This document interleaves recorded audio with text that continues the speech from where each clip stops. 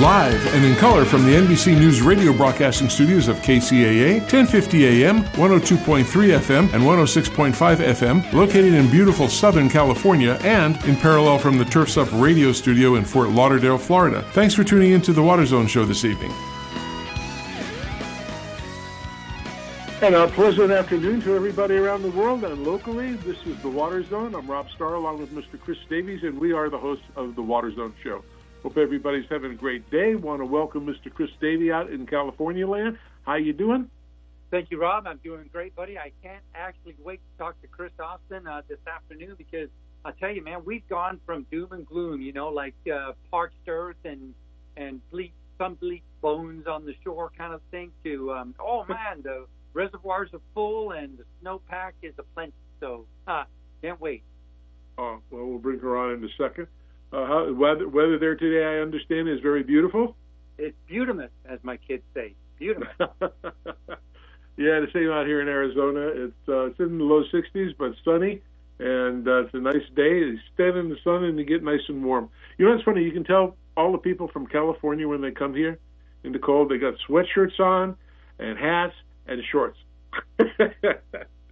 I guess the bottom part of their body don't get too cold. So, yeah. Anyway, hey, go ahead. No, go ahead, buddy. I went to parochial school, wore shorts for the first, 14 years of my life. Winter, summer, spring, and fall. Was that here in the States or over in Britain? In the UK, buddy. Did you have to wear a little bow tie? Yeah, tie, an actual tie. I did have a bow tie, as a matter of fact, but didn't wear it much. But I wore a white shirt, a tie, a blazer, and shorts every day. Did you have suspenders or a belt? A belt. I had to ask. I'm sure you did. I was just trying to picture that in my mind. Anyway, well, let's bring Miss Chris Austin in, who is the purveyor of the wonderful Maven's Notebook. Everything you want to know about water in California, she's the go-to gal. So, Chris, how are you today? Hey, I'm doing great. How are you guys doing? We trying to be good? Yeah. Hey. Yeah, it's beautiful up here in the North State today. Lovely weather. 70 degrees up here. Wow. Oh, it's nice. Very nice here. Living between the state's two largest reservoirs, which actually have water in them now. So, hey, we are in a fine mood here in California. That's good. I read that Shasta Lake was added like 63 feet or something like that to its. Yeah, it's been great. The reservoirs are up, not full, but right. They would never be full at this point in time because flood control purposes right. and whatever. But yes, they're all nice. They're in much better shape, and the state today announced that they would be sending out, or they expect to deliver 30% of the requested water to agencies on the State Water Project, which is metropolitan in Southern California, and some people in the Bay Area, and some agriculture in the San Joaquin Valley. But a large portion of that is Southern California. So that's really good news. That's good news for everybody who gets water from the State Water Project. It's good news for Southern California. The areas that are dependent on State Water Project water only, meaning Metropolitan's infrastructure it cannot deliver them other water from other areas because the infrastructure is not able. I don't think in urban systems it would be, but they can't. They have a big, broad service area, and they can't move a drop of water from one side to the other side. That infrastructure doesn't really exist. Although they are making some moves to ease this problem in the future. But anyways, that was the stories that we heard about back over the summer in the areas where the enclave of movie stars and richer people live. They've been under these very draconian water restrictions because of the inability to deliver a lot of water there. And Metropolitan said that if they got a state water project allocation of 40%, they could ease up on those areas. So we got 30. They got 10 more percent to go, but it's good news for everyone really in Southern California and everyone who gets water from the state water project. We'll see what happens. The other major water project is the Central Valley project, and that's mainly agricultural in the Central Valley. And they have yet to announce what their allocation is going to be, but they are dependent a lot on the level in Shasta, which is looking good. So I think there's hope, shall we say. Now, all the caveats really apply. If it gets, although I listened to the media call today, and I think the Department of Water Resources is optimistic that even if the skies do dry up and don't deliver any more precipitation for the next couple of months, that we'll end up maybe closer to an average year, but maybe not a dry year. And certainly not critically dry. So as long as, as long as conditions stay cold or, reasonably cold, and we don't get a big heat wave in the mountains, and, and hopefully we get some more precipitation. There's some rumblings of a storm in the beginning of February, although those rumblings are getting a little weaker and a little weaker, so we'll see how it goes. But we're definitely in a much improved state. And the areas of California that depend on rain-fed reservoirs are in great shape. They're all at 100%. They were talking about this morning. So that's Marin County, that's Santa Barbara, even Lake Mendocino is very full. They had to actually spill some water from Lake Mendocino, which is, the Russian River area. So, good news all around. Our 5-day forecast, Chris, has got rain in it on Sunday and Monday. Are you looking for the same up there? They have been projecting that there's something coming in, and the models are always optimistic in the beginning, and they seem to be kind of getting a little less optimistic. So we'll see how it goes. When it's far out in terms of days ahead of the event, you can get some wildly different things, and a lot can happen. So we'll see. Yeah, I know. I want to be a weatherman, Chris. You can be wrong half the time, still keep your job, and you get a cool name as well. Well, it's scheduled for rain here on Monday for a couple of days next week out in the Phoenix area. So whatever you get there is going to probably blow over this way. Yeah, my dad was a weatherman. My dad was the meteorologist in Reno as I was growing up. Oh. And he had it tough because back then, weather forecasting, we've gotten better in the ensuing decades, but also, Reno's on the east side of the Sierra Nevadas, and so a lot can happen to a storm as it comes in and rolls across California as to whether it's going to actually make it into Reno and cause any precipitation. And I'll say he was wrong a lot back in those days. Well, like most meteorologists back in those days, did they use their real name or did they use a broadcasting name? Oh no, he was Tom Lilly. He was Mr. former military guy. He used to do weather on the ships in the Vietnam War. So he left the Navy, retired from the Navy, and he came out and became a weatherman. And he was on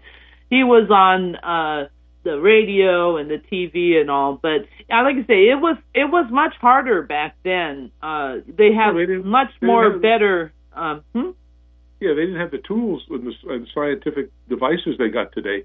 Yeah, I'm talking like the 60s, the 70s. I'm dating myself. I mean, like when I was an embryo, you know. You were a twinkle in your dad's eye.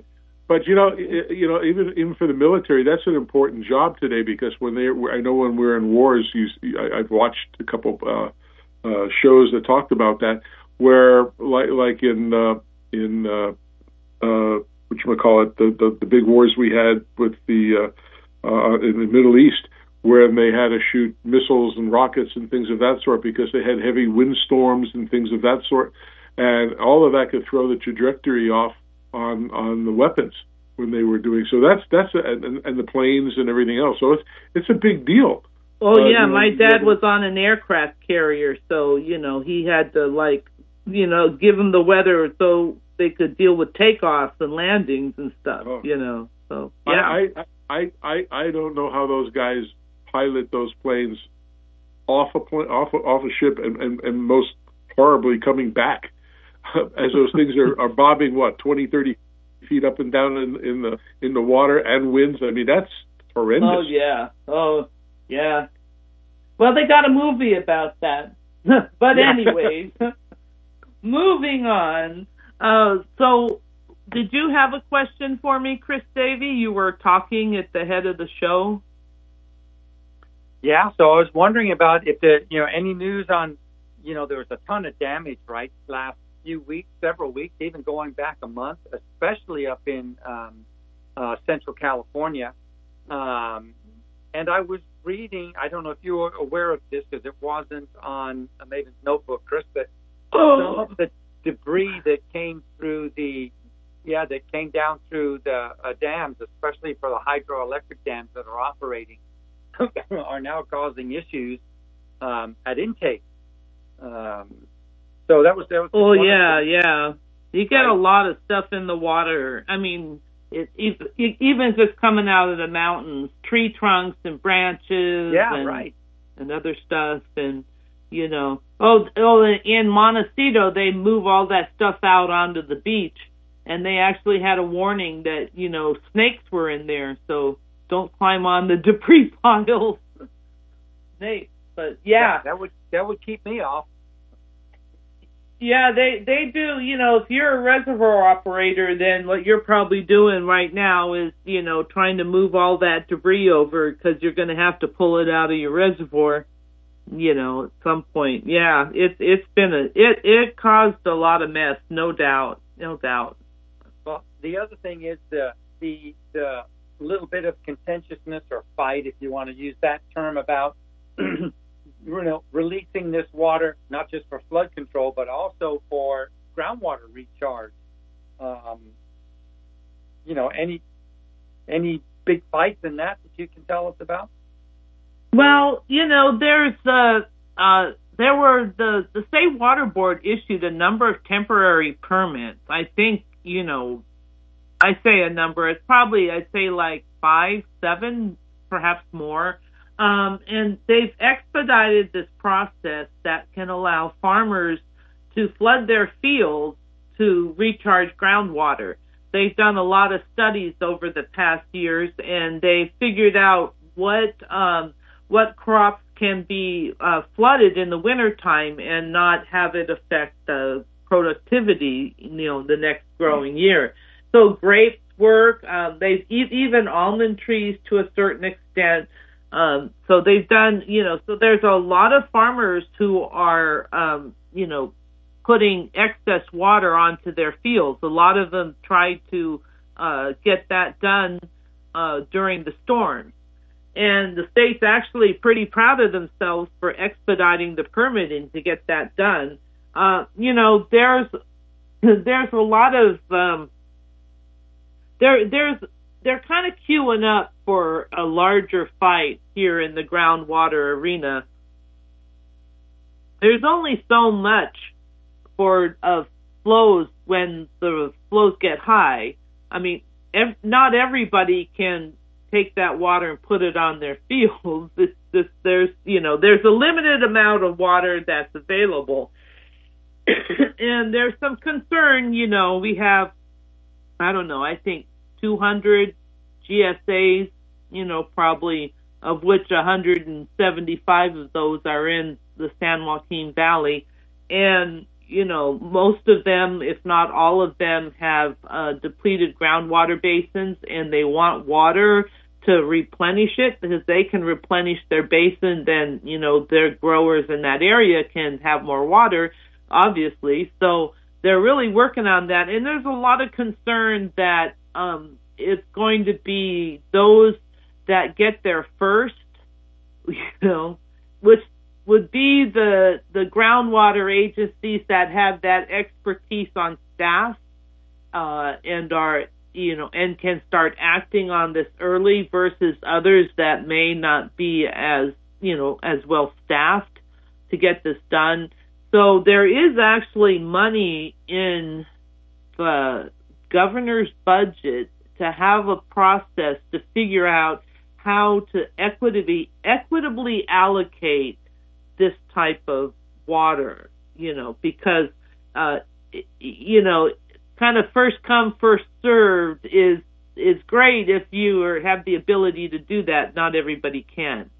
So, and they haven't given a lot of information on how they're going to go about it. But generally what I imagine is that there will be a study or some workshops held to sort of collect input from people, in the area, and kind of study the situation and figure out what can be done to do that. So we're not to the point yet where anything's going to happen, but it's going to be interesting to see.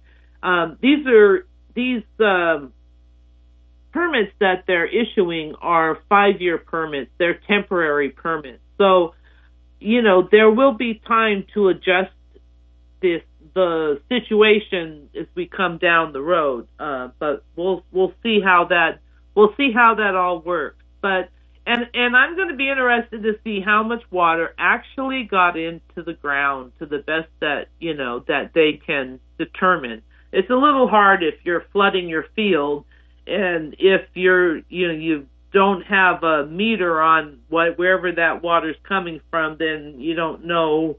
You can estimate how much water you put on your field, and you can see what comes up, how the groundwater basin levels come up. So hopefully they'll be able to get a bit of a sense of how much water was put into storage. Was it as much as we could have put in? Oh, probably not. I'm sure there's a lot more we can do. But some of the stories that made it sound like we were just letting all the water go were not necessarily true either. I get it. There's Rob, if you're listening, if you're still got your earbuds on there, buddy, we should. Yes, I do. I'm sorry. We should see if we could find out, if we could find somebody with Chris's help from NASA. We'd love to have them on the show and tell us about how NASA measures the underground water. This was on the Daily Digest a couple of days ago, Chris. You remember that? Oh, yeah. They got this GRACE mission. It would be great if we could talk Jay Famiglietti to coming in and yakking on the podcast with you all. He's the guy that I think was very involved in the GRACE mission, which is the satellite that measures groundwater when it first went up. And then he went to the University of Saskatchewan for probably, 3 or 4 years, but he has, I believe, returned to the University of Arizona now to head up their water. University of Saskatchewan. Who hasn't been there? Yeah. We have somebody on from NOAA that we can get back and get that information. Yeah, maybe good idea. Yeah, we'll do that. Sorry, I didn't mean to interrupt on that part. But Chris, I was going to ask you a question, about the Delta with its water dilemmas. How much water should be allowed to flow through the Delta into San Francisco Bay, and how much should be diverted for agriculture, especially in San Joaquin Valley? I mean, that seems to be a big deal right now. Well, yeah, and there was a situation when the storms first started. They couldn't run the pumps at full speed because of the protections for the Delta smelt. So, but while they weren't running full bore, the pumps they were running, and yes, there were actual restrictions there on the pumping. But yeah, how much you're going to draw from the Delta, that's always the big question. And there's this idea that if water flows out the Delta and into the San Francisco Bay, that's a bad thing. And it's not. The bay needs some fresh water too. And it's used to, historically, before we came and changed the Delta, it got that water from the Delta. So, there's just a lot of ecosystems that downstream from the Delta that need some fresh water too. And it's like the argument, I don't think there's all sorts of things going on. They're looking at redoing the rules for pumping again. Trump changed them, and now the Biden administration we're looking at changing them again. It's like, the Delta, I don't think it feels like we're never going to solve the problem. No, I don't know. It's something that so many people are for and against and opposite things, and I just don't see people trying to come together to make it happen. They got to give in, like you've always said. It's got to be give and take to come up with things to make things better, and I just don't see that.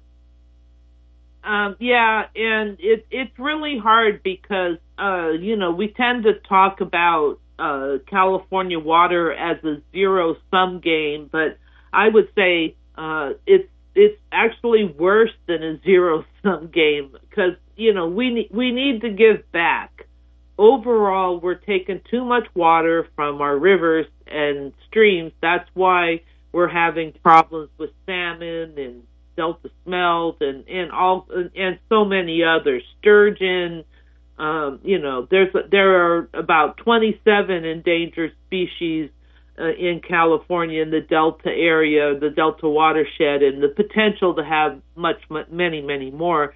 We're taking too much water, so we need to give some back to the environment. But whose water who wants to give up their water and give it back? Very few people. Yeah, especially agriculture, and in California, that's a big part of the water usage. It is. It's the major share of water usage, and let's be honest, it's not a waste. It's growing food, right? That's right. We kind of need that food, and it's the most important input into the operation if you have a farm. But the problem is we're just not going to have as much as we had in the past. I've always said is, I think they should give more rebates back to farming. They did a whole bunch, as we know, a couple of years back with all the smart controllers and all of that. And if you compare the money that they spent and invested into that program versus what they could have used into agriculture, they would have saved 25 times more water by going to the farming world versus residential. Well, but every little bit helps, though. Yeah, and there are numerous grant opportunities for farmers for water efficiency. The Department of Food and Ag here in California has a number of them. The SWEEP program or whatever, they have a number of opportunities, as does the USDA and the National Resource Conservation Service and the Bureau of Reclamation. So, there is funding for farmers who want to, install water efficient devices. There is money out there. Right. And I do think that a lot of farmers are taking advantage of that. Yeah. And I really believe that farmers are really smart these days. I mean, it's high-tech farming is going on, and some of them do need a little bit of financial help to get up to speed to some of these things, the smaller farmers. But the big major ones who have, hundreds of acres or thousands of acres, they're into the state of the art, and I think that's a good thing. but I'd like to see more help that out and get some cost savings and reduction of water that way as well. So, but that's just me. Well, yeah, sure, and there are opportunities out there, and farmers are availing themselves of those. So, it's tough being in the farming business these days. Yeah, I'll never say no to food because I eat a lot. So, Chris, any other questions you might have for Miss Austin? I do, Rob. So let me ask a tag-on question here, because this is back on the reservoirs again, because we're looking at, you're looking at all the different, if you go to Maven's Notebook for our listeners, you can see all the California reservoirs and what stage of pool they're at in as a percentage.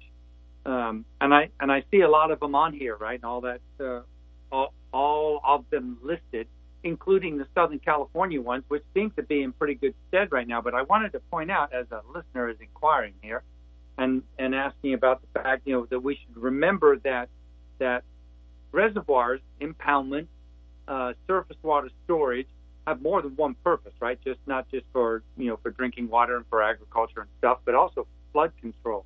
Yes, absolutely. Yeah, which is why you shouldn't panic when you look at those charts and you see the little cylinder filled up with the blue colored water to show you how full they are. It is so interesting when you click on those and you start looking at individual reservoirs and what their average pool has been on a given day.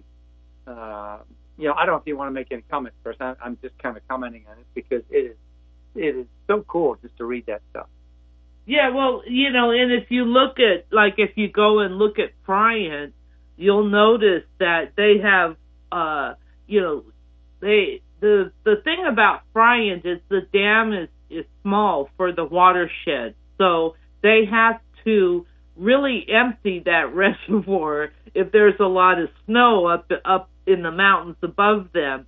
And so if you look at it, you'll see how it'll gain elevation, gain water, and then it will drop way down and come way back up. That's how they have to operate that reservoir, which is really interesting.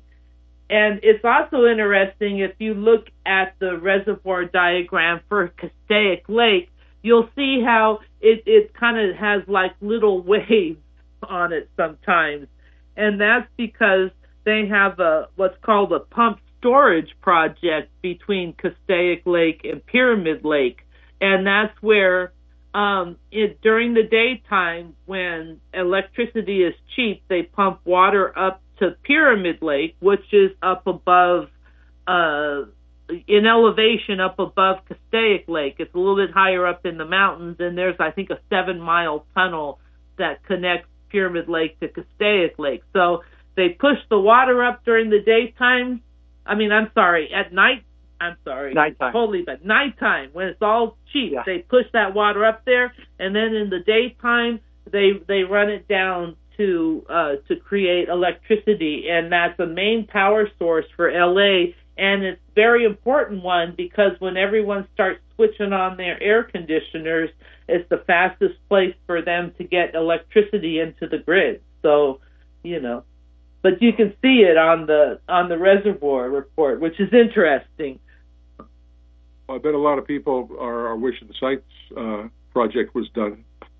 Oh yeah, they said they did an analysis and said, that there was, I can't remember what the number was, but they could have saved a substantial amount of water.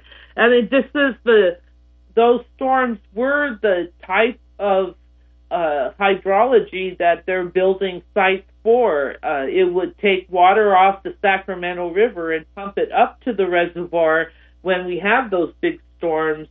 When those storms come down like they did, there's just so much water going into the Delta and so much water coming down the rivers, just taking bits and pieces off it. There's quite a bit out there, put it that way. So, it'll be interesting to see, if they build that reservoir, if they can make it happen. But kind of tends to look that way. If this is the hydrology we're going to have, it's probably a good project. So totally agree.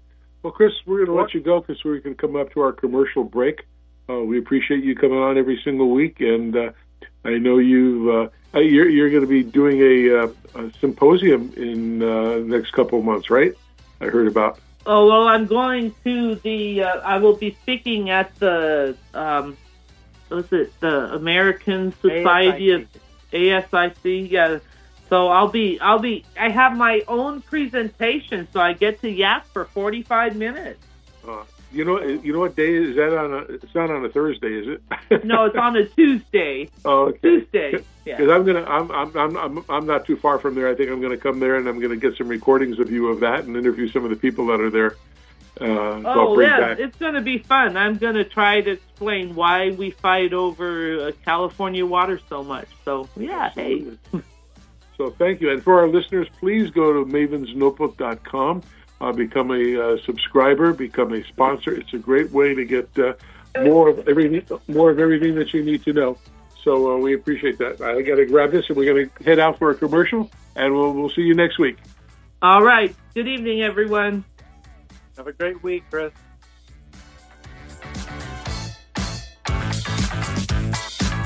KCAA Loma Linda. The Legacy KCAA 1050 AM and Express 106.5 FM.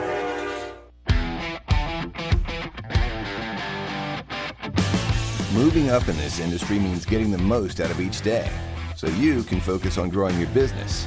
With Site One, you're in control, and we're here to help. It starts with the right team. Our irrigation pros can help map out a complete, streamlined system that meet any requirements or regulation. And from the first dig to years after install, knowledgeable experts are available in branch, or resources are available online to help find solutions specific to your needs. Next, we make sure you have the right tools to get the job done with the largest selection of top brands in the industry, bringing the latest in Wi-Fi enabled controllers, rotors, sprays, valves, and drip components. And because hard work should always be rewarded, you'll receive personalized pricing and earn loyalty points on qualifying purchases to help you grow. You're in control. Site One is here to help. Water is one of the biggest expenses for communities, HOAs, universities, golf courses, and resorts. So keeping those costs under control, especially when rates are increasing while water supplies are being reduced, are often essential to a customer's survival. Managing water requires multiple skills, which is why it's been complicated and difficult until now. AquaTrack brings multiple skills and technologies together to help large system users conserve outdoor water and improve the health of their landscapes. AquaTrack's professionals are certified landscape water managers and certified landscape irrigation auditors. The company offers audit services, upgrade advice, technical expertise, and water use monitoring. We already manage irrigation water for the largest homeowner associations in Arizona, and we're prepared to bring our knowledge and experience to help others, including landscapers and designers. Give us a call and hear how AquaTrack saved one HOA some 430 million gallons of water and $200,000 in annual water expenses. AquaTrack is Arizona-based, and you can reach us at 623-594-8689. That's 623-594-8689.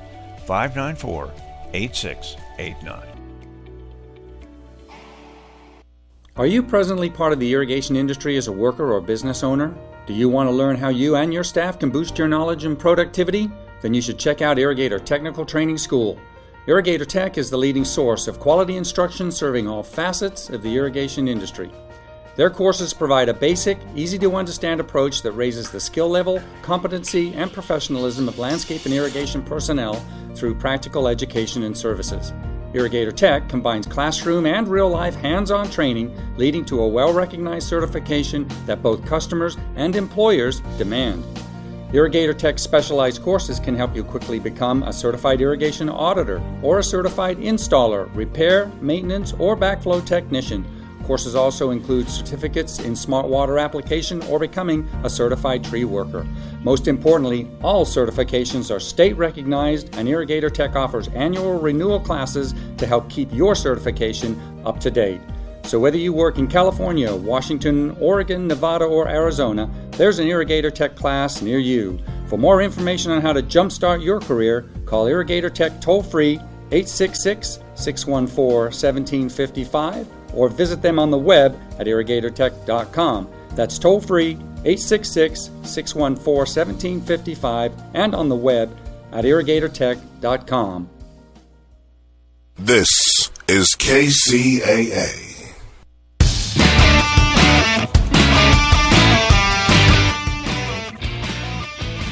Well, welcome back to the second half of the Water Zone with Rob Starr. That's me and Mr. Chris Davey at the other end of the mic. And I hope you're enjoying a good afternoon today, wherever you are. And Chris, you know, I'm envious of you because you went to the Drucker School and you got an MBA, and I went the other route being in engineering.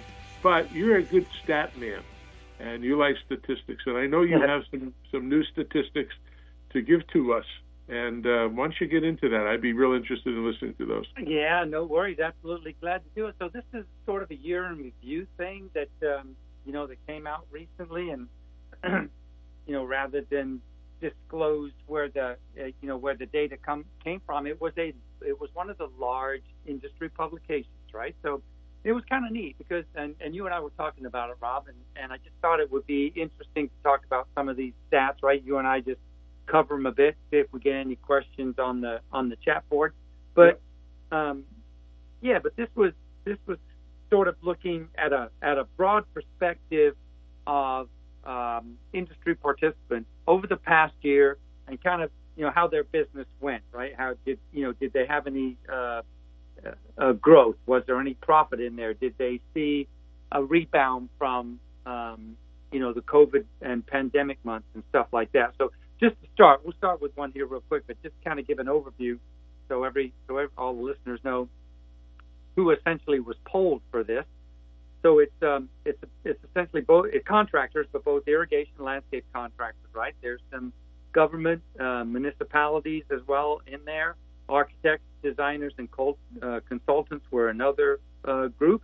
And then, kind of tailing off on the end, there were some universities that gave some feedback, golf courses, and some water or utilities or other agencies. So just so you know, that's kind of where the data came from. I think the first thing that struck me was these guys were asked, what was your growth over in 2022 now that the year is over, and just interesting results. Just you want to take a wild guess, Rob, and kind of see what the percentage of growth was. This is overall amongst all those categories. So landscape companies, maintenance companies, all that kind of stuff. Give it a wild guess. If I took it, we're not. It's just 22. It's not counting the drought, right? No, not counting the drought. Yeah, and not counting COVID. Nope, and it's national, by the way. So in 2022, so not just California, not just I'd say 30 to 35%. Well, you're pretty close. It's 25. Oh, okay. And by the way, listeners, there was no coercion on this before. This was a blind question to Rob. but Rob, and everything you say, you've got a good clue on this. So the range was anywhere from about was 47% at the high, and then 6% at the low. Okay. But the average was 25% right in the middle. So I mean, what's that say about the industry, Rob? I mean, that's pretty good numbers, man. Except they didn't manage like in college where they go by the curve. Yeah, great on the curve. Oh my gosh, thank you for that. I mean, my motto in high school, buddy, go for the C. Yeah. Always. No, well, that's actually remarkable. That's pretty darn good. Yeah, I thought it was good to have just so I can add some color to that. There's a little bit of regional stuff to it. Northeast, southeast, Midwest, and west. So just if you were to think which one of those four areas had the largest growth, what would you think? And again, it's Northeast, Southeast, Midwest, and the West. I'll say West. You are absolutely right. Just shy of 40% of the total growth, industry growth, was in the West.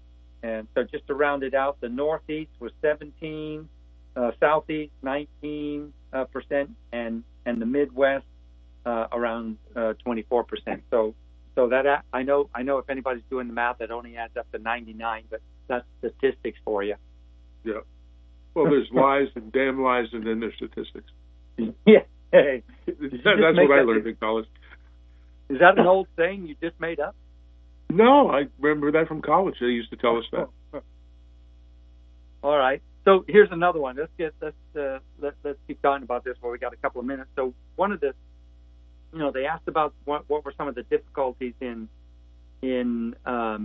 growing their businesses last year, and I'll tell you, I want to ask you a question again. I don't want to keep embarrassing. Oh no, you can. I think I'll throw an answer out. Just like it's like Jeopardy. I think the biggest deal was there was a lack of people going for jobs. Exactly. So pretty much in 70% of the response, 7 out of 10 respondees quoted or checked off the radio box, I guess, or the radio button on the. I'm sure this was done online. They checked off the radio button that says labor shortages. So, yeah, I still see when I go out with my wife and kids, and I see signs everywhere. Just about 80% of restaurants I see or other places, they're looking to hire people. They give them a starting wage. They say they'll give them a bonus to sign on. And I don't understand. Well, I have my beliefs on why that's happening. I don't want to share that on the radio. I don't want to get political. But it's ridiculous when we have so many people out of work. There's so many jobs. It doesn't make sense to me. I mean, there's reasons for that and what caused it. But again, I don't want to go into the details because I try not to make this a political show, and I'm not going to do that. Yeah. But that seems to be the kind of big deal that's happening, and that's hurting a lot of businesses, a lot of small businesses that family-owned business that can't get help. And you go to a restaurant, you see half of it empty, and it's empty of seating because there's not enough waitresses to wait on the tables. Yeah, and that's kind of sad, and that's a shame. Yeah, I agree.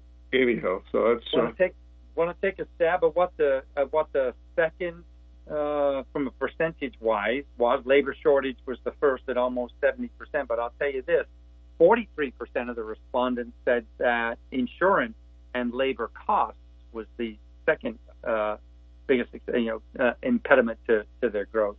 Oh, that I believe. That I totally believe. Yep. Price of insurance is killing everybody these days. Yeah. So when you look at that, it's tough. We've all seen that on a personal level from just you and I going by and going to the store and trying to buy eggs, right? Go try to buy eggs right now. Do you know in Arizona, you're gonna love this. There's a company now that's renting chickens. Oh, wow. It's a true story. It was on ABC last week out here. They'll bring you a coop and a certain quantity of chickens that you want to have, and you rent this by the month. Oh, there you go. Now I don't know. They didn't go into particulars like how much does it cost or how many eggs are you going to get. But somebody said they were always paying $8 a 12-pack a dozen. $8.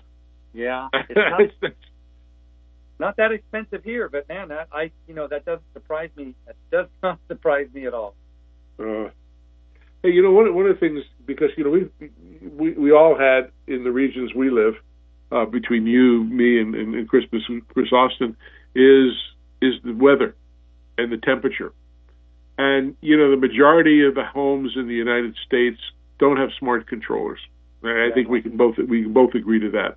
Yep. But there's things that they can do to help reduce their water usage, and the reason I'm starting with that is because as we go down the road with water, what's the true value of water and what we're paying, and this and that, and it's going to get more expensive. I don't see any water agency in the country going to reduce their rates.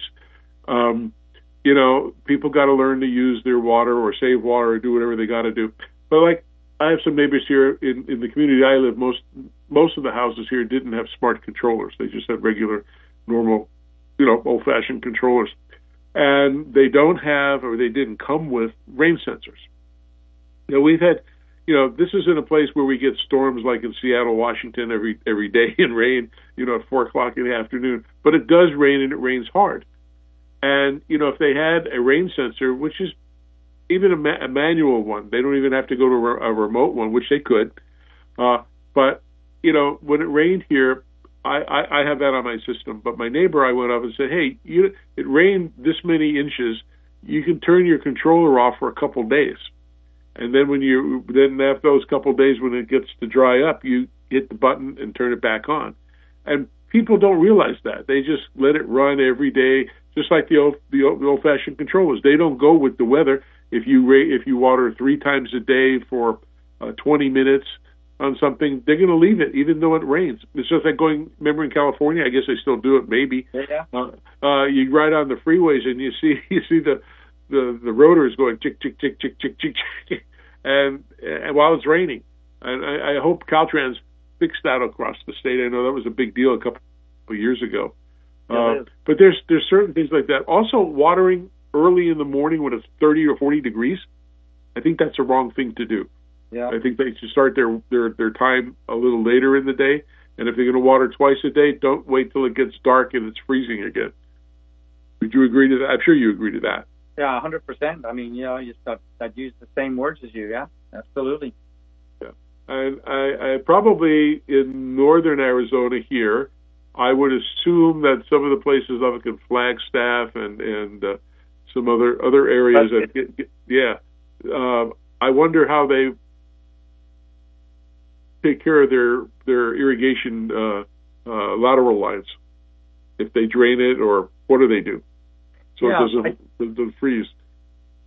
Yeah, I think so. I mean, even up there when we were in Prescott a couple of months ago, there were several, just talking to some guys out there, several of the companies that operate up there. These are the major companies in the Prescott Flagstaff area.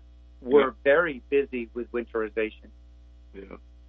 And for people across the country, back Midwest and northern part of the state back east, that's something you really got to watch for, because you could break a lot of stuff if you don't properly winterize your system. Again, getting a rain sensor is simple. It's inexpensive. Even a smart controller, I think there's plenty of places that still give rebates out for it. I know in the HOA properties out here in Arizona that they were only allowing maybe $250 or something like that, which is kind of hard because I know in California it used to be $25 a station, so you could rack up some more money that way.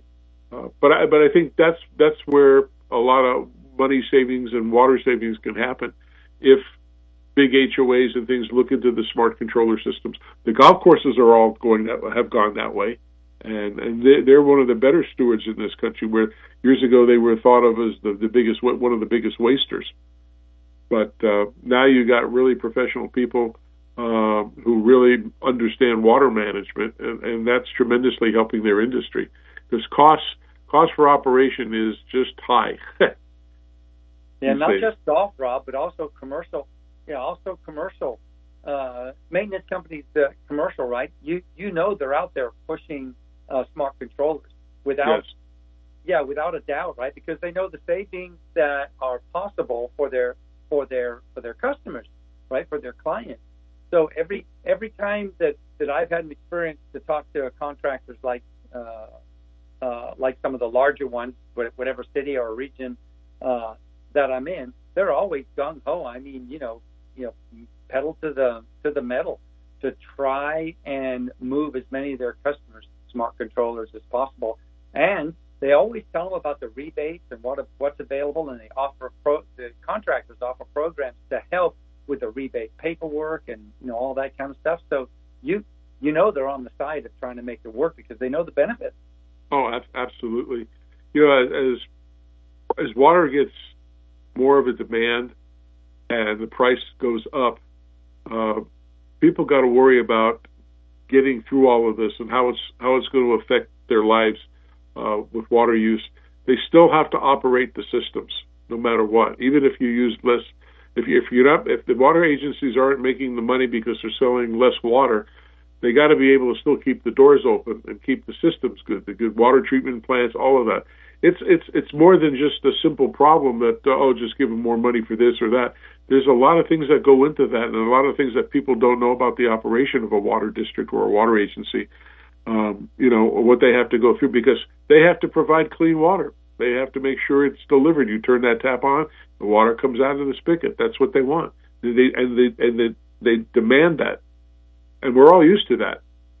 Unfortunately, we're not like take Israel, for example, where I think pretty much every single homeowner, anybody who uses water in Israel or those kind of states in Dubai, place, they are so in tune to the crucial use of water and how desperate it is to make sure that they save that natural resource. Yeah, true, absolutely true. So, I'd like to, before we tag off of the year in review thing here, because I wanted just I'm going to tease you one more time, Rob. So. Well, wait a minute. What prize do I get? I answered a whole bunch of them right. I know. It'll come. I'll send you a box of Cracker Jacks. The price. Okay, you open that little bag in there and see what you get. Yeah. So here it is. Here's the question, man. So this is forward looking, right? Looking to 2023. So the question is, how many, as a percentage of all the people that compiled this data, how many of them think that their business is going to increase 30% or more, increase 10% or more, stay the same, decrease or decrease greatly? So, got to guess? I say 10%. Well, here, bingo. So the increase greatly, so 30% or more is 10%. 15% or more, 39% think they will. Stay the same, the 43% is the percentage. And decrease is 5%, and decrease greatly is 3%. So, good data. Yeah, oh, absolutely. Things can change on a dime, though, with the way the world's going.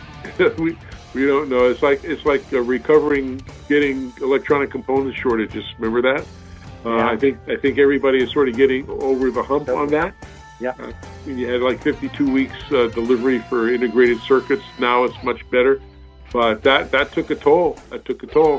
And yes, we're building in Arizona a new IC plates, microchip. Yeah.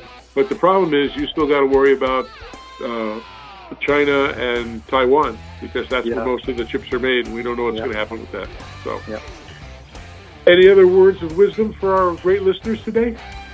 No, I think we're good. Got a nice show coming up next week, so we can. We can look forward to that. That's going to be a good one.